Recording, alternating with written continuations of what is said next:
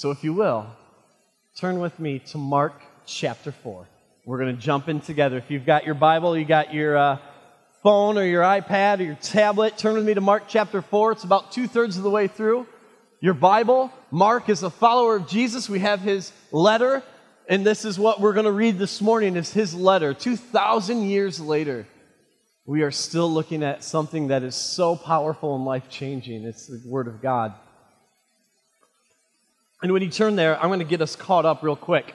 First and foremost, last week, I had shared with you that we went to Dairy Queen and that I got an Oreo Blizzard, and I like Oreo Blizzards. And some of you decided, hey, a Blizzard sounds good, and went to Dairy Queen after church. And so many of you decided to post your Blizzard that you got. No one brought me a Blizzard. It's not fair. Which was last week's point. We say that all the time. And I'm sitting there going, man, Dairy Queen is getting so much money from Radiant Life Church right now. Hope you enjoyed your Blizzard. While I drooled over it. Hey, Mark chapter 4. We're told this. Leading up to Mark chapter 4, we're going to jump into is that Jesus has been teaching all day long. Jesus teaches in parables. And one of the parables, what a parable is, it's just a story that he looks around and finds things that are relevant in their culture. A lot of it's farming. And he looks around and finds maybe a wheat field and relates his biblical truth to a wheat field because it's like a visual representation that Jesus is trying to drive his point home. And it says in Scripture, he has been there teaching all these people. In fact, there are so many people that Jesus gets into the boat and backs away from the people and begins to teach in a boat. And the boat becomes his pulpit, but in a minute we're going to see his boat becomes his illustration. And all of a sudden, Jesus is tired, right? It's teaching all day. And he tells his disciples, let's jump into the boat. And they're going to be in this sea. To give you an idea of where this takes place, this is the Sea of Galilee. I was blessed to be there about 2 years ago. This is from the resort, from the east side. I took a picture facing the west, right at sunset. Now, it's known as the Sea of Galilee, but it's actually a lake. It's fresh water. I don't know why. We still don't know why, really, they call it a sea. So if you think of Israel, I will be the map of Israel. The Sea of Galilee is up here. The bottom of the Sea of Galilee is the Jordan River that goes all the way down into the Dead Sea, down on the southern part of Israel, to give you an idea.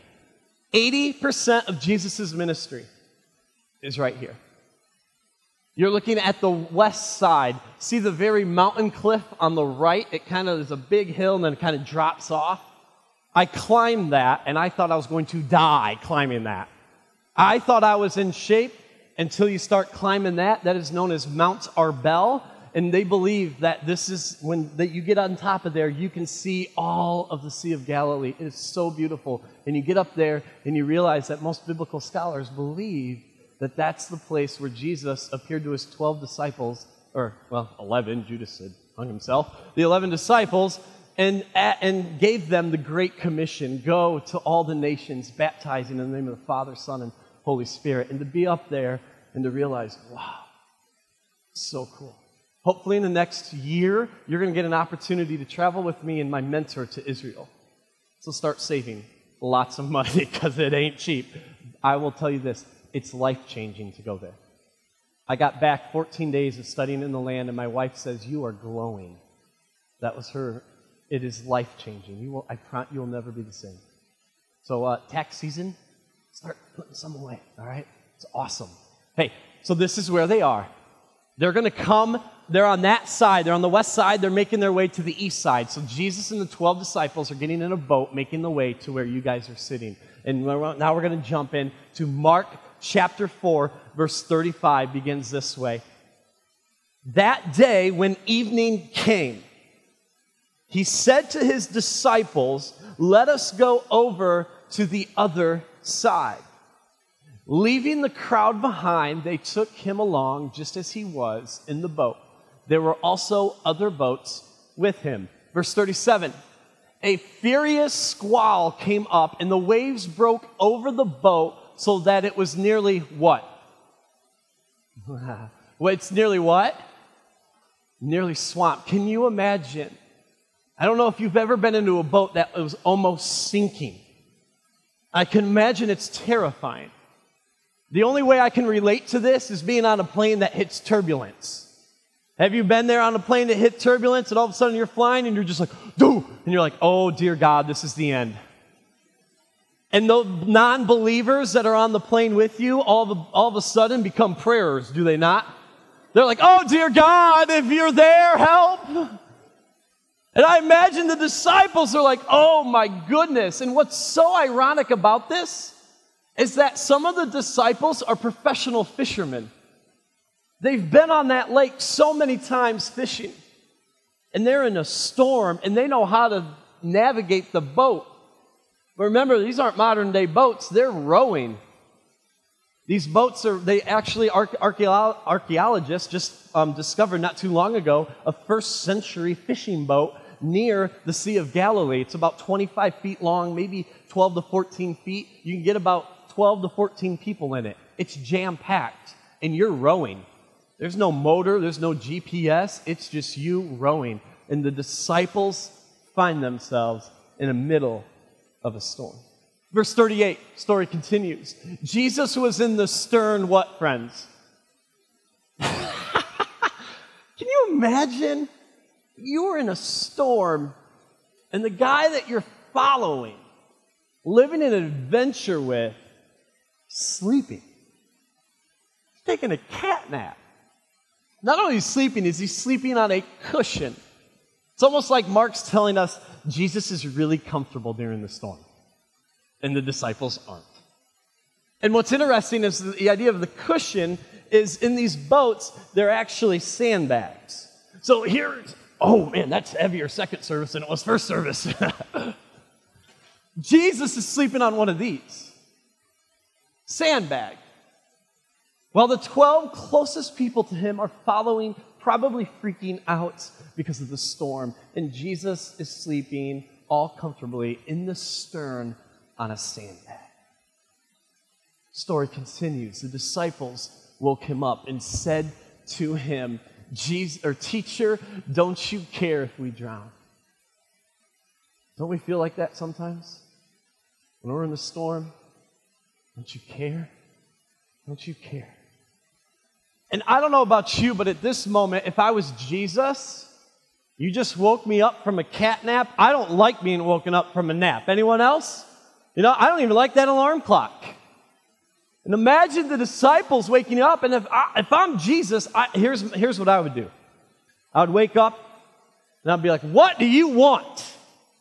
Yeah, I see the storm. I don't care. I put the stars in their place. I filled this lake with the fish. I am the giraffe maker. Now let me sleep. And I would go back to sleep. But Jesus, well, he's a lot more Jesus-y than I am. And here's Jesus' response to the disciples. He got up, rebuked the wind, and said to the waves, quiet, be still. Then the wind died down. And it was what, friends? Completely calm. And then Jesus has a conversation. He said to his disciples, and let's read this first question together. Why are you so afraid?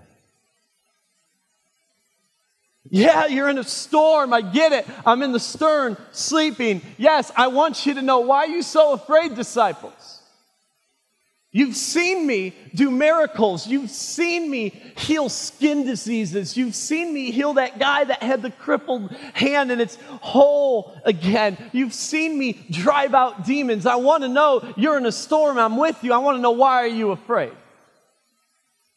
Jesus says, you still have no faith. In verse 41, they were what? Oh man, the disciples are terrified and asked each other, who is this? Even the wind and the waves obey him. I'm going to show you back that picture of the Sea of Galilee. You study the Sea of Galilee, I think it represents our life. See, the Sea of Galilee, you see the mountains and the cliffs and the hills. That is surrounded almost the entire sea. Except to our right is the north side. It's completely flat. And cold air funnels through there, and the hot, warm air that's coming off the sea causes storms to just come like that. They come out of nowhere. And I think our lives look like the Sea of Galilee. Things can be going so great and so well in one moment.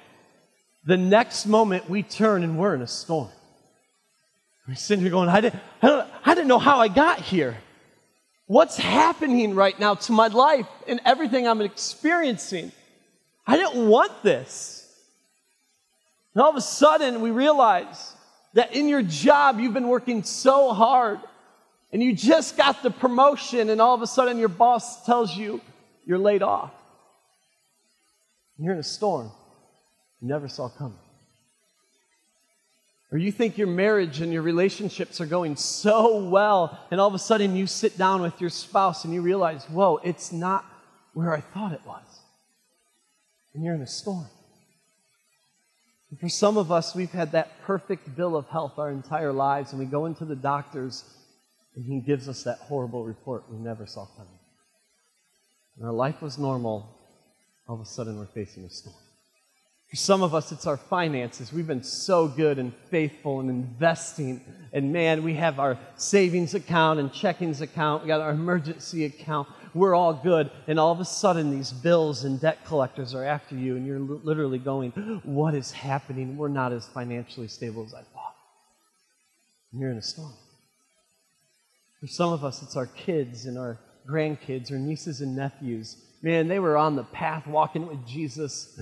And all of a sudden, they got off of it. And you ache for them. How did they get there? And sometimes in our lives, all of a sudden, we're in a storm that we never saw coming. And I think one thing that we're really good at is hiding our storms. We go, hey, how are you doing this morning? I'm doing great. But deep down behind that smile, you have a storm in your life. Deep down, you just want to say it's not going well. For others, they look at you and see your life and everything that you have and are very envious of what you have in your life, in your home. And they're like, I would hope one day I have what they have and just have their marriage and have their house and their stuff. But you have no idea that this couple is 2 payments behind. And they may lose their home, and they have a storm right now. And they look okay, but deep down they're hurting, and they're in a storm. For others of us, we maybe have that marriage or that relationship that others look and say, man, one day. We said, it actually is a storm inside. It's not well. It's not well. See, I think in a room this size, there are a couple of us that are either in a storm right now in our own lives, or we know of someone who's in a storm right now. And just to be full honest, let's just, and don't lie, you're in church, right? So we want to live like Jesus here. Just if you are in a storm, and I don't mean this disrespectfully, if you're in a storm or know of someone who's in a storm, can you just lift up your hands? I mean, we will really all turn to your neighbor and say, you're not alone. You got to say it with more passion. You're not alone. Hey, there we go. There's some passion. Because here's the thing. There's an enemy out there who wants you to think you're the only one in your storm. You're not. We know people who are in storms, or we ourselves are in a storm in our own lives. So this morning, I want to talk to you about 2 truths to embrace when we face a storm in our lives. Are we ready for them? You know, one of the things of being a communicator is that you feed off people verbally. So are we ready for it this morning? Hey, there we go. Woo! Go get some coffee if you need it. Here's the first truth to embrace. When you're in a storm, embrace this truth. You're in the storm with His presence. You are in the storm with His presence. I'll go back to this slide in a minute, but let me show you what's happening. Verse 37, a furious squall came up and the waves broke over the boat so that it was nearly swamped. Would we all agree the disciples are in a storm? The very next thing Mark wants us to know is this. Jesus was in the what? Immediately, Mark is saying the disciples are in the storm, but I want you to know Jesus is in the boat too. Jesus is with you in your storm.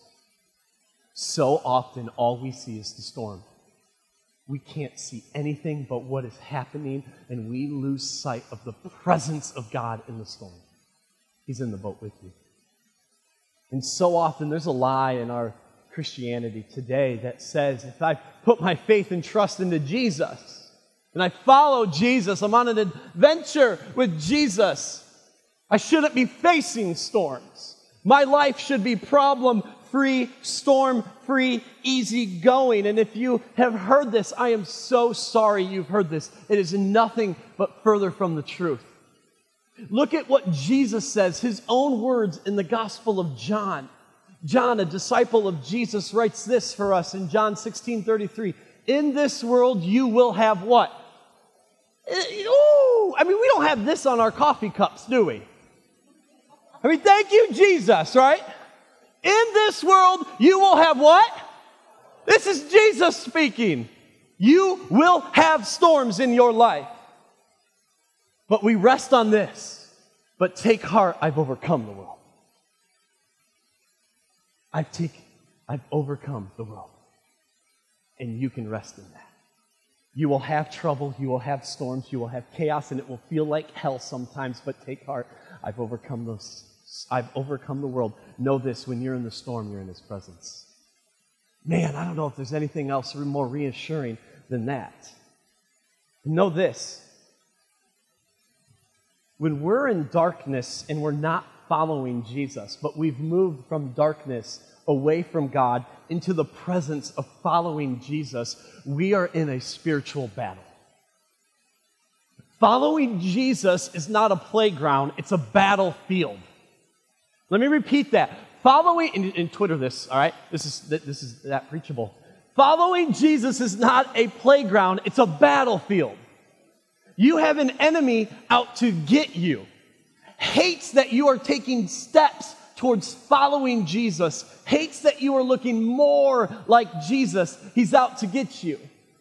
It's a battlefield. And as we begin to move, darkness begins to come against you. You will face opposition. You will face temptation. You will face storms. And oftentimes you talk to newer believers and they begin to say things of, man, I'm on fire for God.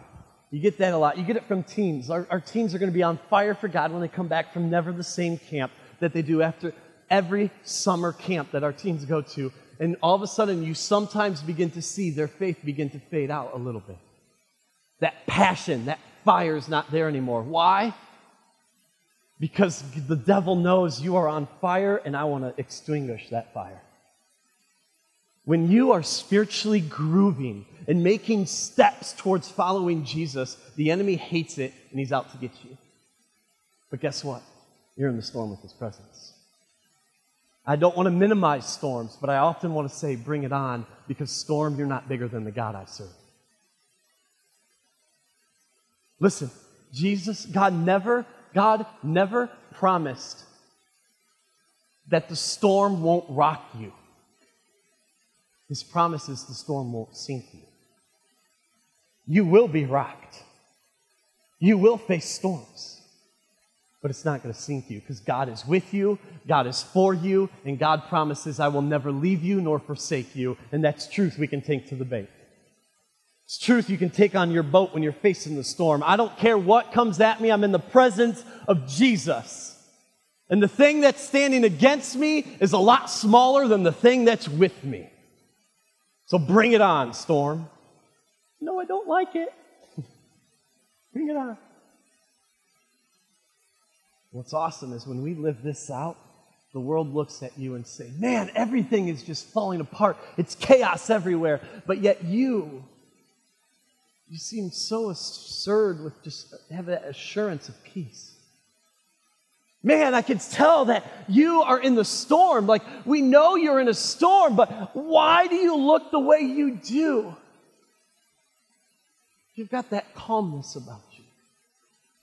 We can say, because I'm following Jesus, and I sense His power, I sense His strength, I sense His love, I sense He's with me. I may be in the storm, but I'm in the storm with His presence. Turn to your neighbor and say, you're not alone. In church, let me wet the whistle real quick. Never let the presence of a storm cause you to doubt the presence of God. Never let the presence of a storm cause you to doubt the presence of God. It's there. But oftentimes, we got to awaken us. Oftentimes, our prayer goes, God, I need you. God's there with you. If you're a follower of Jesus, you got the Holy Spirit residing in you. He's with you. He's in the boat with you. Sometimes we just got to be awakened spiritually to realize I'm in the presence of God. But the storm, that's the power of storms in our lives, and the darkness that just tries to invade. Listen, your storm may resume, but it doesn't rain. Jesus reigns. You're not alone. You're not alone. So in the storm, you're in the storm with His presence. Here's the second truth. We don't like to be in storms, do we? We don't like them. We like watching them, maybe. Like this past week, that storm was awesome. I don't know about you, but I was plastered to the window. I'm in my bedroom holding up the blinds. I'm looking. I'm like, yeah, bring it on. But when it comes to personally and in my life, we don't like those storms. So why am I in the storm? I think the second truth to embrace this morning is when we find ourselves adventuring with Jesus and we're in the storm is this. You're in the storm for His purposes. You're in the storm for what?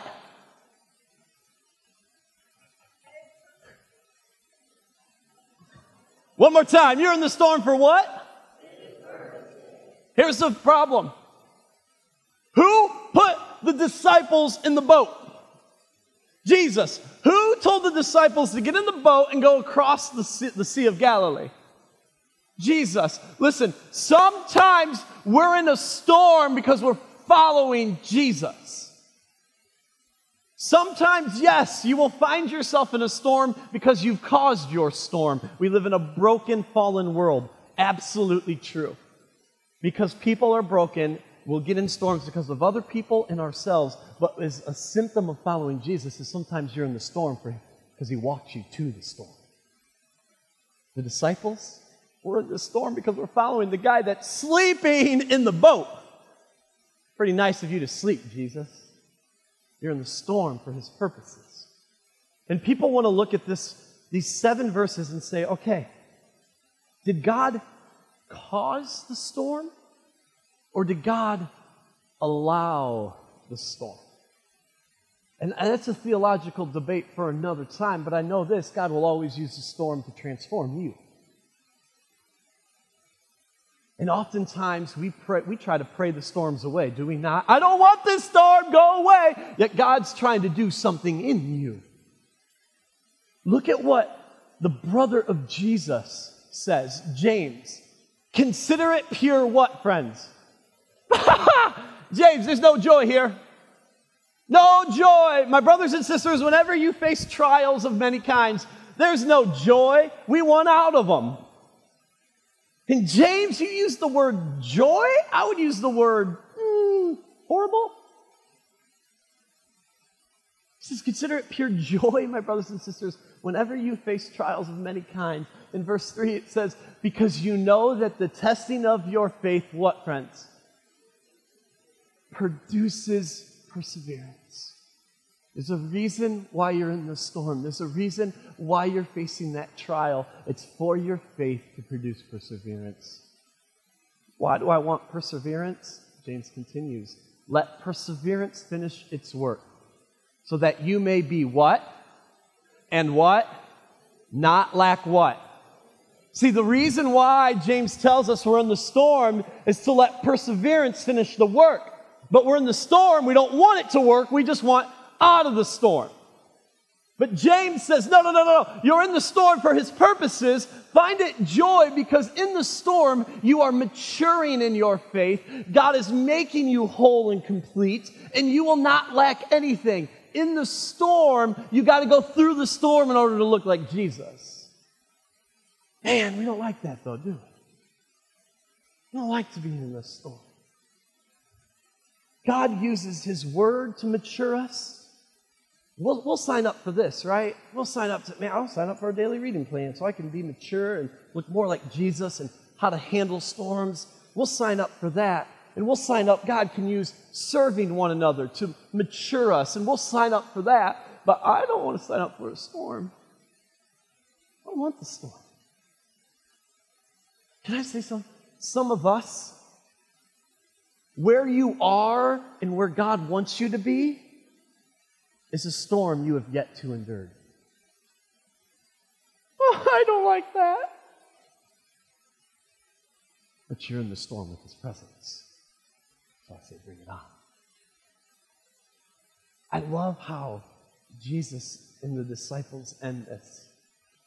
Praise team, come on up. Look at this. He got up, rebuked the wind. What does that look like? What does that look like to Jesus to rebuke wind? You say like, hey, go in time out, wind. You've been naughty. What is he? I mean, I don't know what that looks like. But it's like, but he spoke. He said to the waves, quiet, be still. He spoke. Notice he didn't rebuke the disciples. He first rebuked the storm. Some of us are afraid to cry out to God because we're afraid he's going to rebuke us. Have you read the Psalms before in King David? King David writes, kill him. Kill my enemy, God. I don't like him. Kill him, kill him, kill him. And then he writes them to tunes, so you're to sing them. Kill him, kill him, kill him. I hate them. Kill him, Lord. To your glory. I mean, David is honest with God. King David is known as a man after what, if you know it? God's own heart. I think God has a special place for David because David was honest with God. And for some of us, we're in the storm and we're afraid if I'm honest with God, he's going to rebuke me. God is a loving father and he's not waiting to bend you over his leg and spank you.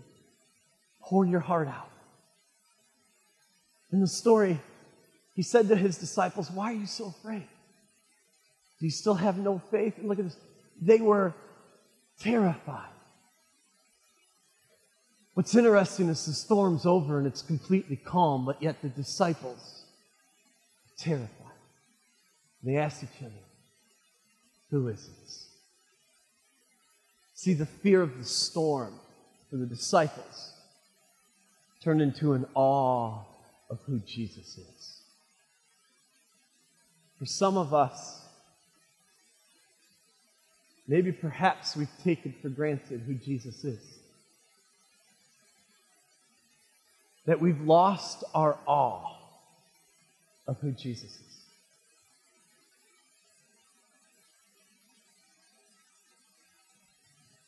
I think sometimes when we get to the end of the storm and we can look at Jesus and say, wow, I'm in awe of you. When's the last time you said, wow, is that you, God? Is that you? I think oftentimes at the end of the storm, it's like we meet Jesus all over again. That we say, who is this? Who is this that I'm following? The disciples have seen and been with Jesus. In this moment, they say, who is this? I would go through 1,000 storms to meet Jesus all over again. So I ask you the same question Jesus asked as we close. Why are you so afraid? The adventure awaits. Sometimes it's smooth sailing. Sometimes it's through the storm you never saw coming. Why are you so afraid? You're in the storm with His presence. You're in the storm for His purposes. May we be awakened to that. What's awesome is the disciples, after they're done, and they say, "Who is this?" They make it to the east side of the Sea of Galilee. Jesus does one of His best miracles. He drives out a demon from a guy that lives in the tombs. He lives in the cemetery, and he cuts himself with glass and rocks. And he drives out thousands of demons from this guy that go into the pigs, and the pigs run down into the Sea of Galilee and drown. And next we're told the disciples witness all of that. And next we're told that the disciples go out and start performing their own miracles. They needed to see Jesus sleeping in the boat, quieting the winds. I think so often when we're in a storm, in our own souls, we can sing, "It is well." This is why this reckoning. Because when you're in a storm, it's not well. You're saying, "My soul's not well." I sit there and wrestle and wrestle and wrestle, and Jesus all week was reminding me, "Ryan, you're in the storm with my presence, so you can sing, 'It is well.'" And when we're in the storm and we can sing, "It is well with my soul," through it all, it is well with my soul. And the world looks at us and says, "How can you sing that song?" Because I'm following Jesus. I sense He's with me. I sense His grace. I sense His mercy. I sense His power. I sense His love to get me through it. So will you please stand? And we're going to sing a couple songs that just to release our souls.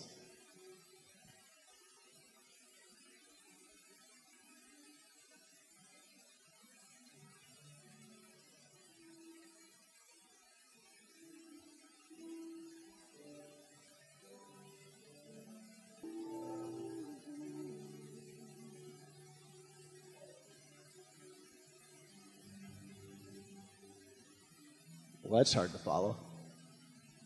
Ushers, if you want to come down. Hey, my name is Josh. I'm the student ministries pastor here at Radiant Life. We are glad you are with us here this morning as we worship our God who is great. You can stay standing at this time. We'll receive this morning's offerings and tithes. And then we're going to close out with one more song. You've got a connection card when you came in. If you filled that out, go ahead and throw that in the offering plate as it goes around. Unless you are a first-time visitor. If you are a first-time visitor, take that connection card out to Radiant Cafe. We'll hook you up with some goodies, some Radiant Life swag, right? All right. Hey, let's pray. Hey, if you're a visitor here too, just sit on your wallet. Don't worry about it. We don't charge admission here, so just hang on to your money. Let's pray. Father God, thank you for allowing us to come and worship you this morning. Lord, you're good. In the middle of the storms, you are there. I ask that we would just cling to you, whatever life throws at us. I ask this in your name. Amen.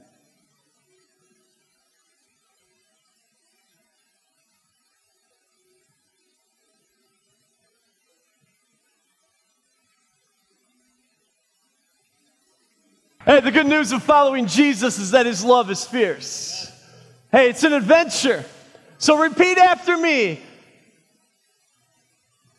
When I think of something, oh man, the worst possible thing is get up here and not say something, right? Hey, all right, hold on. Repeat after me. I'm in the storm with His presence. I'm in the storm for His purposes. May we embrace this truth and live it out as we follow Jesus wherever He takes us, whether it's in the good places or in the midst of storms. Next week, we wrap up this series. We're going to find, next week, the disciples are in a storm again. Invite someone next week. Blessings to you. Thanks, guys. Go and be radiant.